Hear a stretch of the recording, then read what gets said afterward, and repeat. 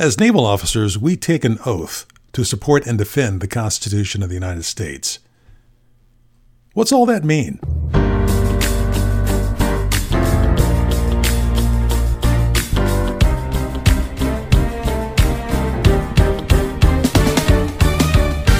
And then there's the Uniform Code of Military Justice.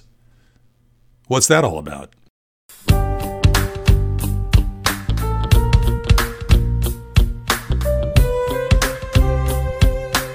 When we think of the United States being a global power and the necessity to have jurisdiction, again, all over the world, the Uniform Code of Military Justice allows us to bring our justice system wherever we may be. You know, if you look at the Uniform Code of Military Justice, it has application in space. It has application on the moon. What's really interesting in looking at the drafting of the Constitution, that the Articles of Confederation was not working. And so beginning in 1785, Washington convened a group, the early founders, to discuss what was wrong with the Articles. And they agreed to meet in Annapolis in 1786, the so-called Annapolis Convention. And at Annapolis, they decided to issue another call to meet the next year, 1787, in Philadelphia. And the purpose was to amend the Articles of Confederation. Now, here's where it gets really interesting.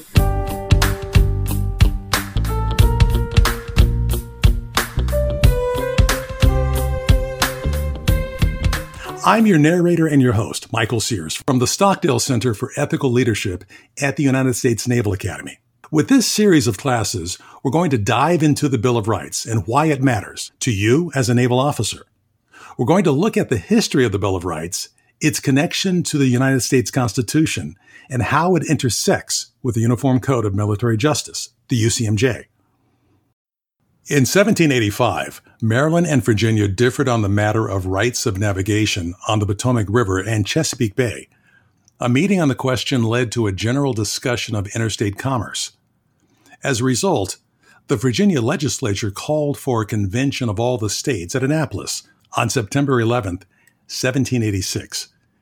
However, only 5 states participated, and the convention decided that such questions could not be effectively dealt with unless the inadequacies of the Articles of Confederation were addressed. It was proposed, and the recommendation was adopted by Congress, that a convention be held 8 months later in Philadelphia, Pennsylvania. In the summer of 1787, representatives from the 13 new states of the United States got together in Philadelphia. The point was to review the Articles of Confederation, which had governed the 13 colonies since its inception in 1777 and its ratification in 1781. Under the Articles, the states remained independent and separate sovereignties. They were a notoriously weak set of ideas for central governance that established a government unable to manage interstate commerce, protect federal borders, levy taxes, and defend against insurrections like Shays' Rebellion. One seminal question arose from the inadequacies of the Articles of Confederation. Was the newly founded America merely a collection of states, or one united union?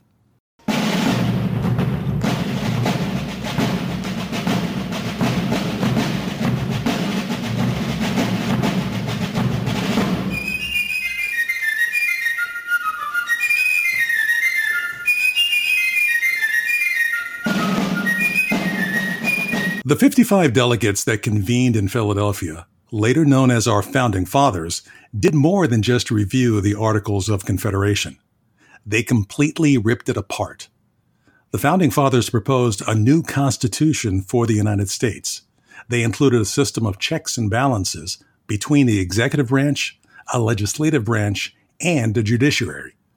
That document went much further than the Articles of Confederation ever had dared, and answered that overarching question: we were to be the United States of America, one nation under God, indivisible, with liberty and justice for all.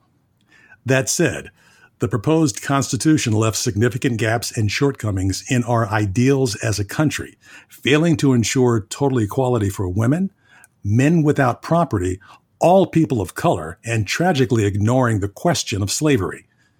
The document was not perfect, But significantly, the later introduction of the Bill of Rights and the amendment process allowed the Constitution to be a living, breathing document, capable of correcting its inherent wrongs as the country developed and grew.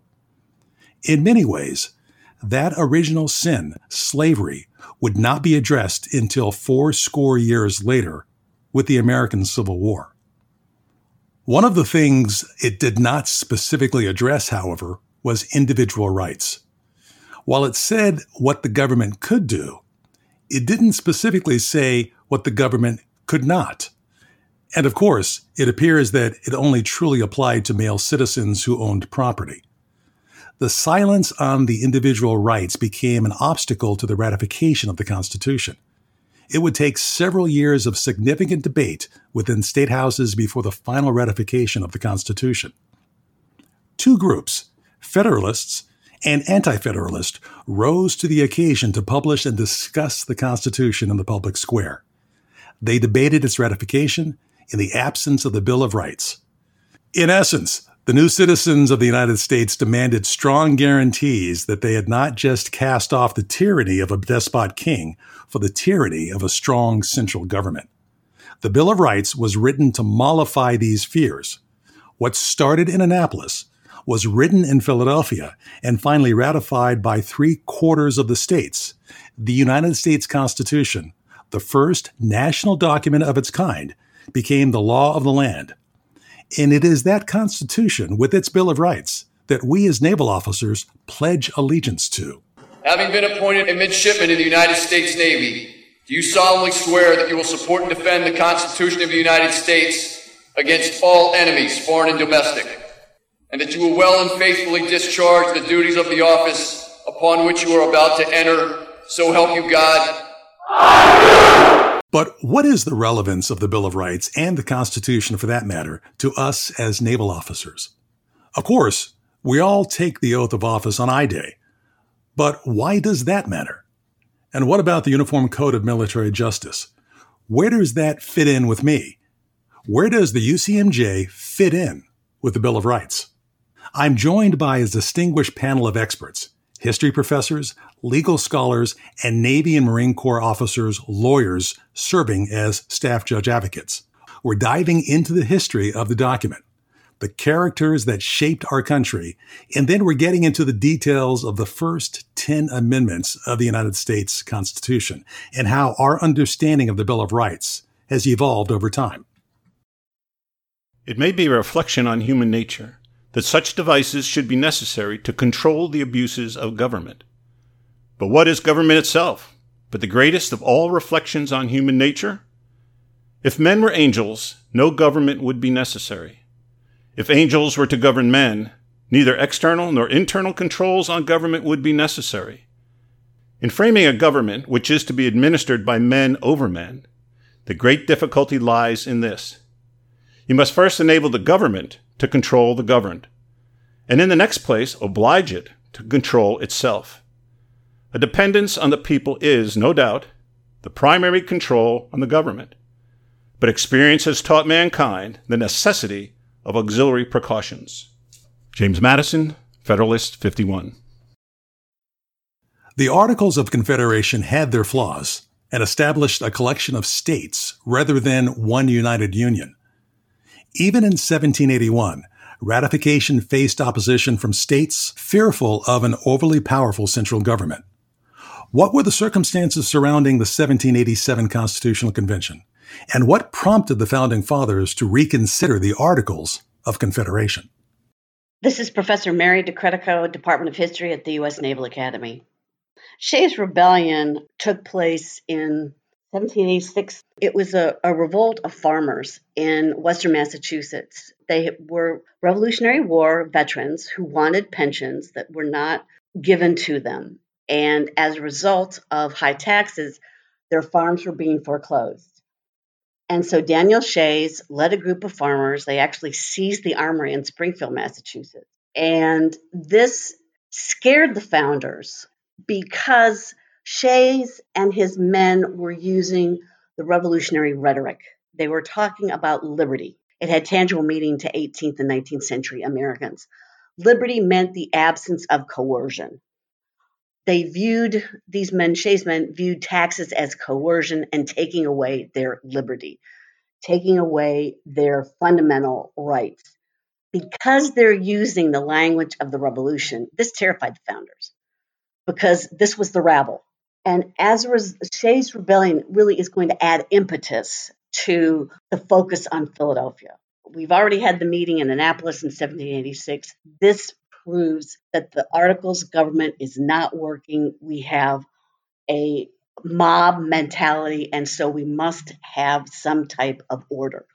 And Shays' rebellion is going to underscore the weakness of the Articles and add to the argument that we need a stronger document. And the Articles is such a great example of how we don't want to be like England. You had to have unanimity to change anything in the Articles. One state, one vote. There's no central government. There's no regular army. Thus, when Shays and the farmers rise up in revolt, it's going to be Massachusetts militia that puts them down, which is going to add, you could almost argue that this is going to get to the Second Amendment. States with a well-established militia and the right of individuals to bear arms. If the Articles were already being reconsidered, what were the specific circumstances leading up to Philadelphia? What's really interesting in looking at the drafting of the Constitution is that there was a lot of unease beginning in the 1780s because there was a sense among some of the prominent founders, particularly George Washington, Alexander Hamilton, that the Articles of Confederation was not working. And the Articles was a direct reflection of what the 13 colonies did not want as a result of their experience with Britain. And so beginning in 1785, Washington convened a group of the early founders at Mount Vernon to discuss what was wrong with the Articles. And they agreed to meet in Annapolis in 1786 and issued a call. About 5 of the states came to Annapolis, the so-called Annapolis Convention. And at Annapolis, they decided to issue another call to meet the next year, 1787, in Philadelphia. And the purpose was to amend the Articles of Confederation. Now, here's where it gets really interesting, because when the men went to Philadelphia, there were 55 of them. Interestingly enough, Patrick Henry refused to represent Virginia because he said he smelled a rat. But the men who met in Philadelphia, they met in secret. We could never do that today. They actually nailed the windows shut. And the only way that we have any conception of what transpired was because Madison kept a diary. And I think they had to meet in secret because they were not amending the Articles. They were scrapping them altogether. And this was pretty dangerous because they had been selected to amend, and now they're creating an entirely new document. Dr. Jeffrey McCrease offers additional analysis on what preempted 1787 and the conditions the newly established United States faced during this period. Dr. Jeff McCrease, the Deputy Director of the Stockdale Center for Ethical Leadership at the U.S. Naval Academy, and also taught for 10 years in the History Department at Navy, where I still teach today. Well, the victory of the colonies over Great Britain and its independence was clearly a watershed for people living in the nascent United States. But all was not well. In the first couple of years after the Treaty of Paris ended the American Revolution, people enjoyed freedoms from Great Britain, but there were considerable troubles, both economically and politically. Economically, colonists and now Americans were strapped with debts. Politically, Great Britain had been very slow to evacuate from some of the places that they had pledged to evacuate and leave in the West. And so too was Spain that was claiming territories in the western part of some of the states. And In the aftermath of the American Revolution, there was no desire to keep a large and expensive standing army. And so the United States now, the new United States, had very little leverage against England and against Spain. And so they found themselves unable to influence international events. And economically, the colonies or new states were bending over backwards and putting each other at disadvantage, clamored to get preferential trade treatment from some of the European countries. So there was a clear consensus among leaders of the new states that something was amiss, that the government under the Articles of Confederation that had held that all 13 new states were independent and sovereign entities, that they needed to work better together. And there was a sense that a strong federal government might be part of that answer. The conditions leading up to the Constitutional Convention appear clear. Shays' Rebellion highlighted and exposed the fundamental flaws derived from the Articles of Confederation that plagued the nascent United States from its outset and subsequent victory in Yorktown. Simply, the Articles of Confederation left the United States weak centrally, unable to effectively govern itself, and vulnerable to foreign attacks. For the American experiment to prevail, change was absolutely necessary.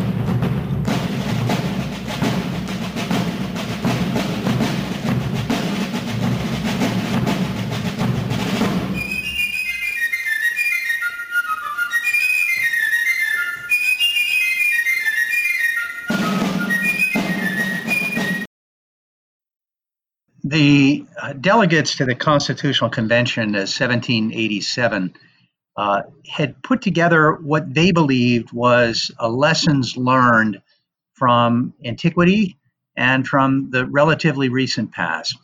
From antiquity, in that the founding fathers were great students of Aristotle, of Polybius, of Cicero, and the others. And from the ancients, they took this belief that there ought to be in one government a mixture of three subsystems, if you will. A monarchy in the form of a chief executive, an aristocracy in the form of a Senate, assemblies or a House of Representatives, and as well an independent judiciary to go along with it. So after a long, hot summer in Philadelphia, there was a general consensus amongst the participants that they had a limited government. And despite the fact that there were some, such as Virginia's George Mason, who demanded a Bill of Rights be included, similar to the Bill of Rights of England, there was a belief amongst the majority, including James Madison, that a Bill of Rights was not needed. Such a limited government that the members, the delegates of the Constitutional Convention of 1787 envisioned, didn't require one. In the process, though, of the Constitution getting ratified after the closure of the Constitutional Convention of 1787, there was a growing belief amongst the states that such protections for individuals needed to be put in place. And prior to Massachusetts' acceding and voting for the Constitutional Convention of 1787, there was a promise put in place by a number of prominent supporters of the Federalist cause to include such a Bill of Rights after ratification of the constitutions that the states had in front of them. Was there a political purpose for the Bill of Rights? Of course, there was a political purpose. The immediate purpose was to gain acceptance on the part of the states of the U.S. Constitution draft as drafted in the Convention of 1787. Over the longer term, there was a belief that just as the English had found in the preceding century, when in 1689 they adopted their own Bill of Rights prior to granting the throne to William of Orange, that there ought to be checks against a government that becomes too powerful, and there need to be protections enshrined to the people through the parliament, and then ultimately the people themselves. On September 17th, 1787, after 126 days of deliberation, the Constitution was signed. September 17th, celebrated today as Constitution Day, marks one of the country's most iconic days. It established a system of checks and balances between the executive, legislative, and judicial branch that persists and shapes our government today. The Constitution and its principles of limited and representative government was the first of its kind, directly influencing revolutions in France, Haiti, South America, and countries throughout the world for centuries to come. The Constitution notably set up the Electoral College. Though only in its infancy and with much development to come, the Constitution remains one of the country's and the world's most influential documents. The Electoral College is indicative of the founders believing that the price of liberty is eternal vigilance.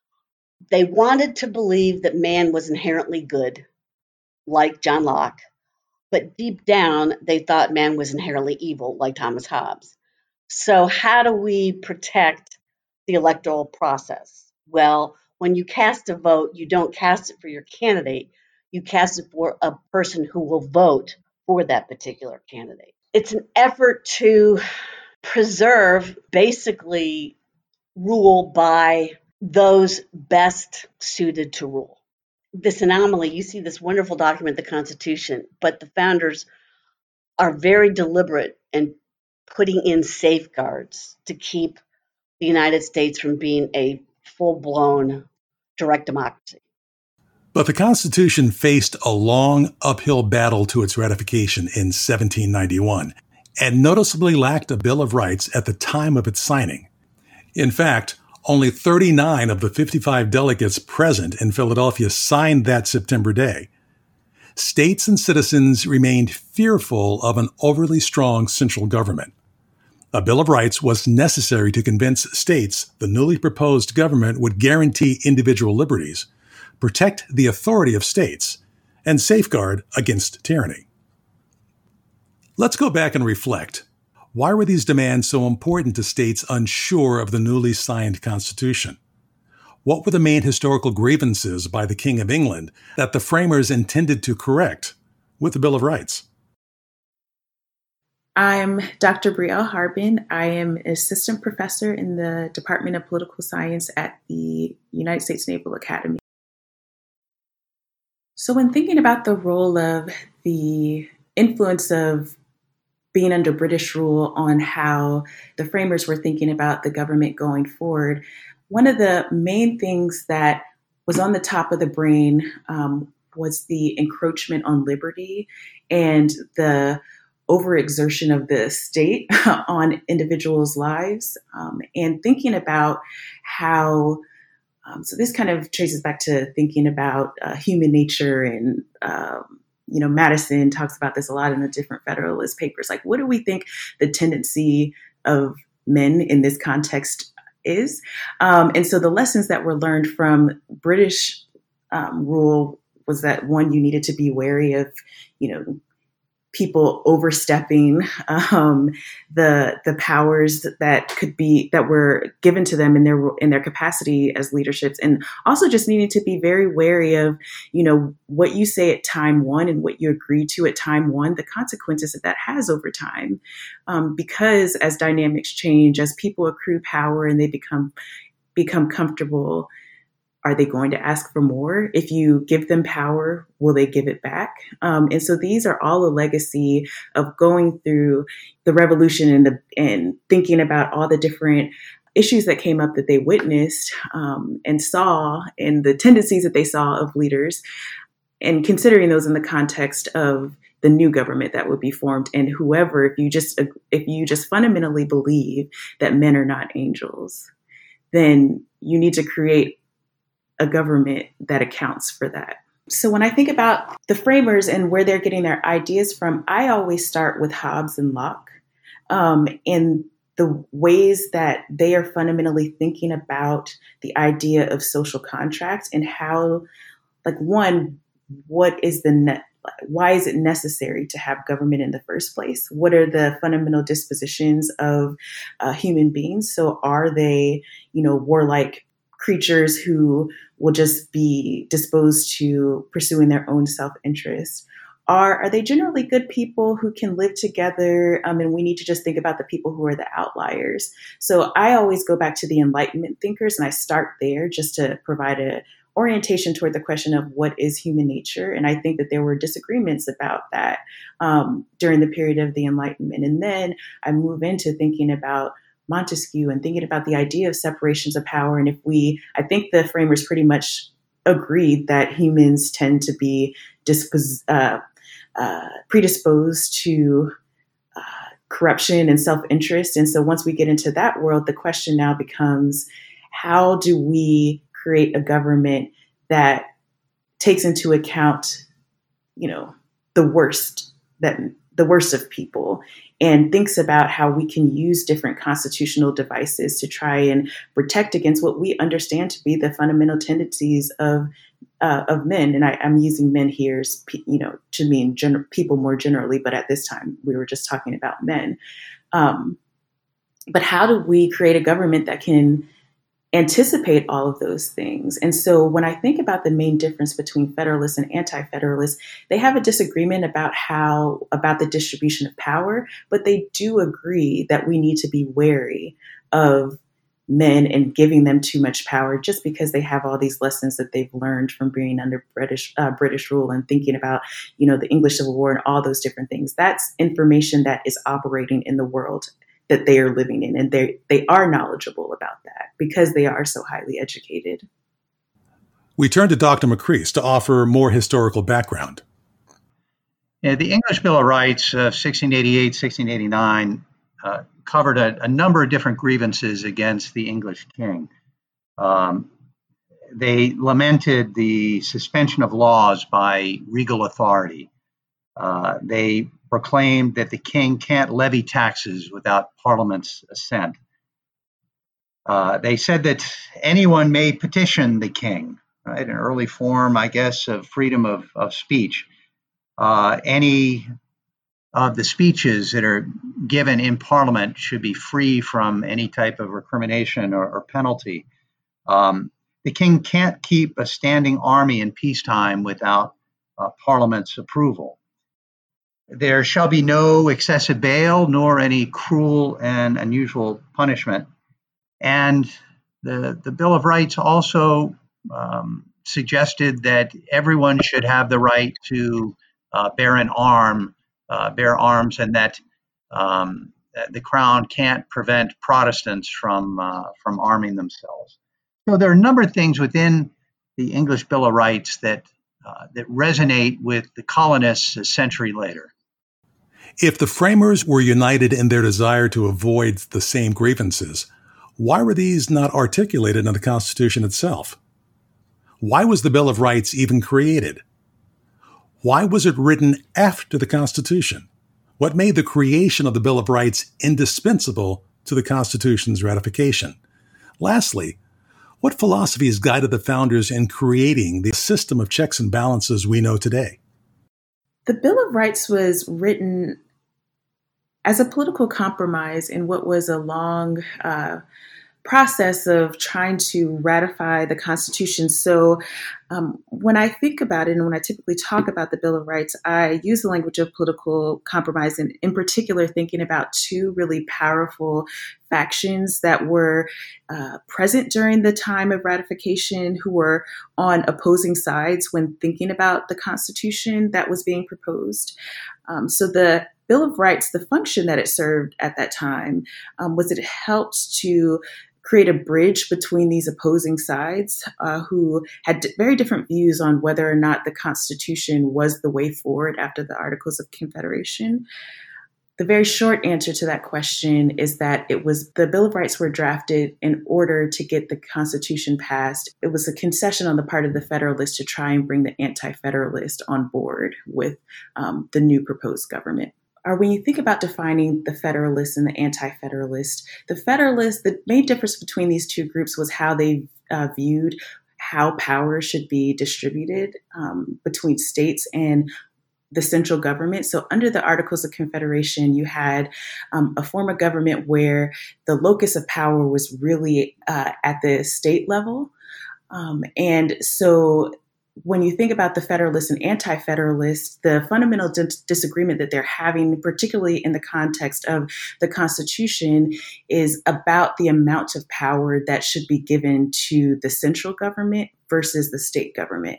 The Federalists believed that we needed, especially after seeing the Articles of Confederation not work, not be very efficient for solving governance issues, we needed to have a stronger centralized government. And the Anti-Federalists believed, oh, well, hold on a second. We have this whole history of thinking about abuse of power.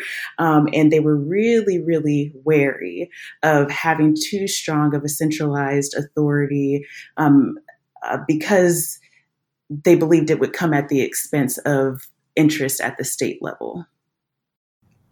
Professor Harbin helps us understand that the Bill of Rights functionally served as a political compromise between the Federalist and the Anti-Federalist. Now the question begs, how did the difference between these two factions play out and develop? The Bill of Rights is a fascinating document in and of itself. And it had to be crafted because of the delegates, many of them would not sign the Constitution without a Bill of Rights. George Mason of Virginia argued that the states had constitutions that enumerated basic rights, but others, Edmund Randolph, Elbridge Gerry, said no, we must have them spelled out.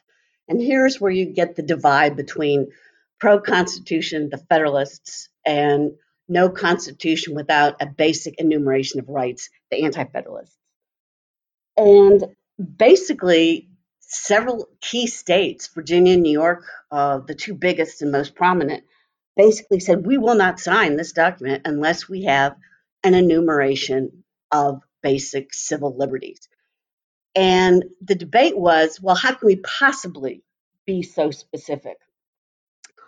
And in order to avoid this impasse, George Mason and James Madison basically sat down and wrote the Bill of Rights, the first 10 amendments to the Constitution.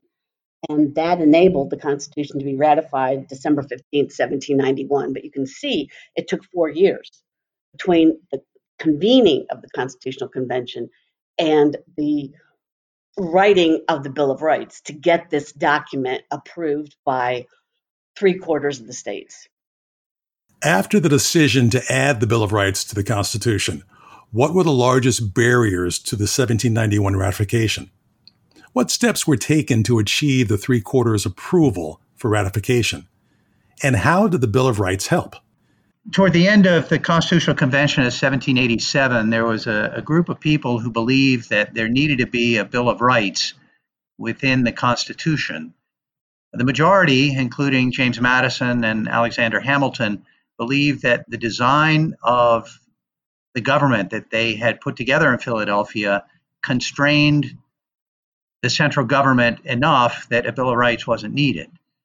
However, quickly in the process of getting the states to ratify the U.S. Constitution, it became apparent that to get the required number of states to approve it, that they were going to need to provide protections in a Bill of Rights. So that really was the proximate cause for why the Bill of Rights came up, and those Bill of Rights would be voted on and adopted shortly after the requisite number of states approved the U.S. Constitution. Dr. Macrease establishes the Bill of Rights as the proximate cause to achieve ratification, but barriers continued to persist. So I think that there are two barriers that are really important to think about when thinking about the Constitution and getting it ratified. So the first is just that there are people who are coming with very different experiences at the state level that are influencing how they are thinking about the appropriate level of power that should be given to the central government. And, as people who were highly educated and had all these experiences and think that they are well-versed, there's I laugh and say sometimes you can have two highly educated people with PhDs who just disagree about things and see the world differently. And so one of the largest barriers that I think is just that you had really smart people who just fundamentally saw the ideal way forward in different ways. And I think the Federalists and the Anti-Federalists, they had good points when thinking about issues of representation, when they think about issues of the role that states should play vis-a-vis the central government. And so I think because both the Federalists and Anti-Federalists had good points that they were raising at the time, we never really see a resolution of the question of how power should be distributed. When we're thinking about states versus the central government, this is still something that we hear echoed in political debates today. When you hear people talking about federalism, when you have people talking about, in the context of the pandemic, whether or not the federal government should be able to create a policy that says everybody should have to wear a mask, or if that should be something that's left to the states. That's essentially a question that echoes the concerns or the thoughts or the ideas of Federalists and Anti-Federalists. And then also the question of whether or not there should be small government or bigger government. That maps onto thinking about Republicans and Democrats and how they just have very fundamentally different visions on governance. You know, there are arguments that can be made, smart arguments on both sides, but at the end of the day, they're just at their core disagreements about the role of government, the vision of government, the implementation of government. And those can be traced back to these initial conversations that we see at the Constitutional Convention. Now, the other thing, the second barrier that I think is really something that's operating at the background, is just that we know that the country is considering these issues of representation, of liberty, but in the background, we have slavery. In the background, we have indigenous people whose, land has been taken. And so it's a fundamental contradiction in American political development that people who are so afraid of, the rule, King George and having their freedoms encroached on, were making all these decisions and having these conversations about the way forward while really kicking the can down the road on this question of slavery. And so, we see the compromise made with in the revolutionary moment that we don't include the passage on slavery that Jefferson crafted. So we're kicking the can down the road again. So now we're coming back to the question in the context of the Constitution, and we see that slavery doesn't actually appear in the Constitution. We see slaves being described as other persons, and we're seeing that slavery can't be outlawed by Congress until 1808. We're seeing that slaves have to be returned, even though there's this contradiction of we want to have state-centered power and states to have autonomy. We're saying that, well, even if a slave gets to a free state, by the conversations and decisions that we're making at the Constitution, that slave has to be returned no matter where they are. So in complete ways, there was this sidestepping of this question that has to be resolved if you are really going to be true to the definition of liberty, of freedom. And that's why we, fast forward 80 years, get to the Civil War, which becomes, a fundamental divide, literally the Union breaking apart, and get to having to return to the question because there were these compromises that were made, but they were incomplete, getting to the Civil Rights Movement and thinking about giving African Americans and women and giving them additional rights. It's still work that's incomplete. And so the same barriers or the same challenges that the people at the Constitutional Convention were facing are ones that we're still grappling with today. And the work is still incomplete. The question of slavery, the United States' original sin, could not forever be ignored, and the Civil War stands testament to. But in the critical years between 1787 and 1791, the Federalists and the Anti-Federalists agreed to address the question later down the road. The Bill of Rights did not offer the protections it guaranteed to every citizen, but it still functioned as a necessary political tool to eventually achieve ratification. Without it, ratification would never have happened.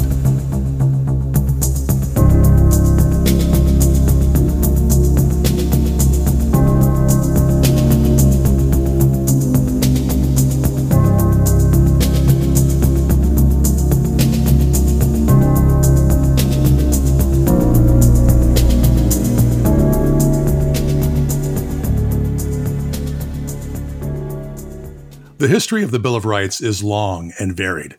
Many voices from many different places, targeting many different outcomes. The history of naval and military discipline is just as ancient, stretching back millennia. Good order and discipline has been essential for the proper functioning of sailors, Marines, soldiers, and more recently, airmen. My name is Colonel Christopher B. Shaw, United States Marine Corps. Graduated from the Naval Academy in 1994 and became an infantry officer. After that, I went to law school and became a judge advocate in the Marine Corps. Currently, I'm serving as the staff judge advocate for Marine Corps Combat Development Command. The history of the Uniform Code of Military Justice starts with the history of the United States. Back in 1775, the Second Continental Congress established 69 articles of war to govern conduct of the Continental Army. Once the revolution was over and the Constitution was ratified, the United States Congress created in Article 1, Section 8, the power of the Congress to regulate land and naval forces. And then a couple years later, in 1806, the United States Congress enacted 101 articles of war. And they also created the Articles for the Government of the United States Navy. These two articles of war and the governments of the United States Navy really were in place up until 1950. And actually, World War II was governed under the Articles of War and the Articles of the Government of the United States Navy, commonly referred to rocks and shoals. After World War II, the Uniform Code of Military Justice comes into its own. Some of the features of the Uniform Code of Military Justice are you get defense counsel, you get military judges, you get appellate rights. And really, from the 1950s until now, you have almost like pendulum shifts in the Uniform Code of Military Justice, with powers going to commanders and powers going to accused up until now. And you have a Uniform Code of Military Justice which slightly has more powers towards the commander. I'm Lieutenant Commander Liz Jarzik, JAG Corps, United States Navy. I'm an assistant professor of military law in the Leadership, Education, and Development Division. I'm also the law section head here at the United States Naval Academy. So the history of the UCMJ is that it was enacted by Congress in May of 1950 and went into effect about a year later. And it's called uniform because for the first time in American history, all of the service branches were going to be bound by the same rules and procedure. Prior to that, the Army had its own code of regulations. They fell under what was called the Articles of War, and the Navy used what was informally called rocks and shoals, a fleet term that was used to describe the Articles for the Government of the Navy, which governed us for most of our early history and was relatively unchanged for a very long period of time. So if there is a different code for military jurisprudence and discipline, and if it is even more ancient than the U.S. Constitution, why do we keep it? We have the Constitution now. Why not let the civilian system rule the naval service? We're joined by Commander Mark Nevitt, United States Navy Judge Advocate General Corps, retired, the distinguished military professor of leadership and law at the United States Naval Academy. So why do we have it? I think that the military is sort of different from society, has a different mission, a national security mission, maintain good order and discipline, and to promote the efficiency and effectiveness in the military establishment. So it's different from the civilian system's goals, especially this focus in the military justice on good order and discipline. There's crimes in the military that just don't apply if you were at the Anne Arundel District Attorney's Office, absence without leave, desertion, failure to obey an order. You need to have some accountability or mechanism to ensure good order and discipline. And the second thing that's really key to the U.S. military justice system is this notion of the convening authority. The convening authority is a commander, a line officer, a non-lawyer who really is invested with the adjudicatory power, the power to send cases to courts martial and oversee the system of justice. The convening authority is advised by a JAG or staff judge advocate, a lawyer, but it's not the local district attorney or U.S. attorney that's making the decisions. It's the convening authority, which centralizes the role of military justice related to the broader mission that a commanding officer or convening authority has over any kind of military operation. Really, it goes to the fact that the military is a society that's separate and apart from United States society. And the theory, because it is a theory, because you could do it another way, and there's other countries that do it other ways. But in the United States, the theory is that because the goal is to protect the nation, and we are protecting the nation all over the world, so we have to bring our jurisdiction all over the world, and that the martial life is different than civilian life, that you need a system that's separate and apart. Despite the fact that the system is separate and apart, there are many similarities in those systems. So if we look at the military rules of evidence, they are very similar to the federal rules of evidence. When we look at civil procedure, there are some similarities to the military system. And if you went into a military courtroom, despite folks being in uniform, the courtroom is very similar to civilian courtrooms. Another piece of this, though, is that this doesn't have to be this way. So there are some countries where there isn't a separate military system, where their soldiers and sailors and Marines and airmen are actually subject to the same civilian law and the same civilian penalties as civilians. But when we think of the United States being a global power and the necessity to have jurisdiction, again, all over the world, the Uniform Code of Military Justice allows us to bring our justice system wherever we may be. If you look at the Uniform Code of Military Justice, it has application in space. It has application on the moon.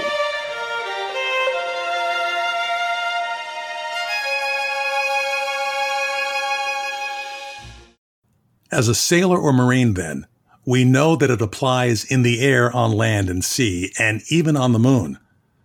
But what about when we're off duty? So at all times, 24/7, 365, if you are a military active duty officer, and the reserve rules are quite complicated, so we'll just keep it simple with midshipman at the Naval Academy, the UCMJ does apply to him or her. You are seen as representing the military at all times. You may take the uniform off physically, but symbolically, you never really take it off as a representative of the U.S. Armed Forces. And so I think that the UCMJ is unique in criminal law in that it applies, again, 24/7, and it applies worldwide. So if you stop at the 12 nautical miles territorial sea of the United States and go to Europe, the UCMJ still applies. If you take a cruise to Antarctica, the UCMJ still applies. It sort of reinforces this notion that the military and the military member is sort of always on duty, ready to be called to do whatever the nation's bidding is. So, we have two systems. Where is the connection? Is there a connection between the UCMJ and the U.S. Constitution and the Bill of Rights? And if so, how does the UCMJ play with the Bill of Rights vis-a-vis all citizens, in uniform or not? The Bill of Rights, being constitutional law, right, is part of the supreme law of the land. The UCMJ is a federal statute, so it's federal law, but it is bound by the left and right limits of the Constitution and therefore the Bill of Rights.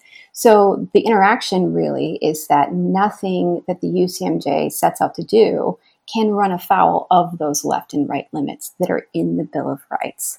Driving is a privilege, actually, not necessarily a right.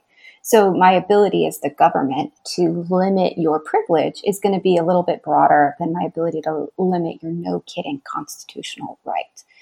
And the word I would use to describe how the Bill of Rights and the UCMJ interact is that it's not so much about what the UCMJ does to the Bill of Rights, but it's about how courts interpret the Bill of Rights when the government entity that's trying to do something is the United States military.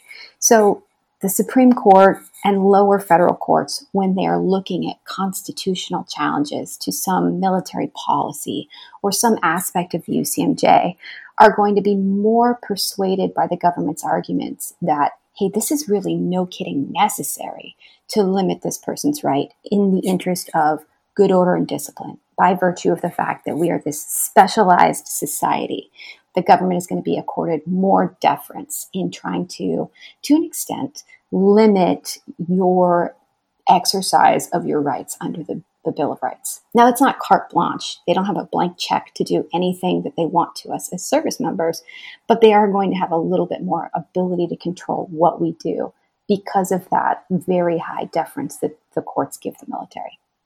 So the Constitution and its applicability to military members, there is no explicit carve-out exception for the military in the Constitution.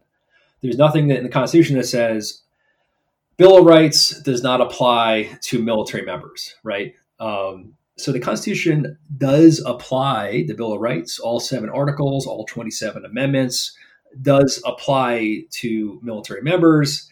But there's certain exceptions and limitations and restraints on that. The Bill of Rights, First Amendment, due process, protections against unreasonable search and seizures are, again, all apply to military members, but the military is still given great deference on how it is implemented, particularly if a law, a regulation that the military has relates to a military purpose, that notion of good order and discipline, the military mission. So the courts, when looking at how the military is implementing the constitutional rights, will look at, well, is there a relation on how you restrain those rights to a military purpose? Does it relate to a broader military mission? Does it recognize that the military is a specialized society?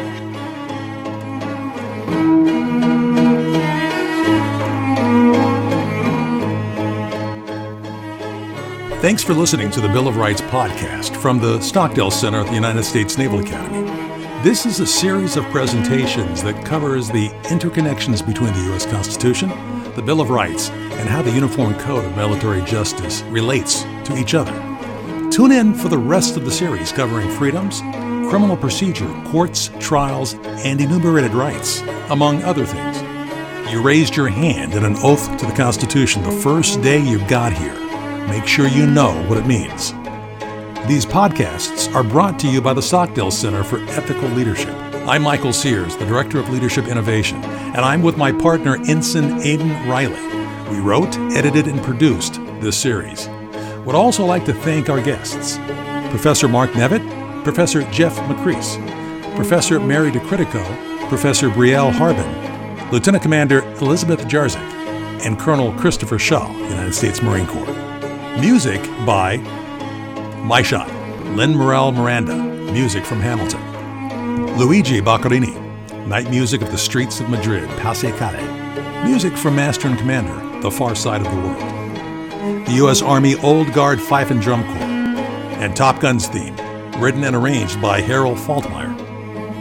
Words by James Madison and the 55 founding fathers who started this conversation, and we are happy they did.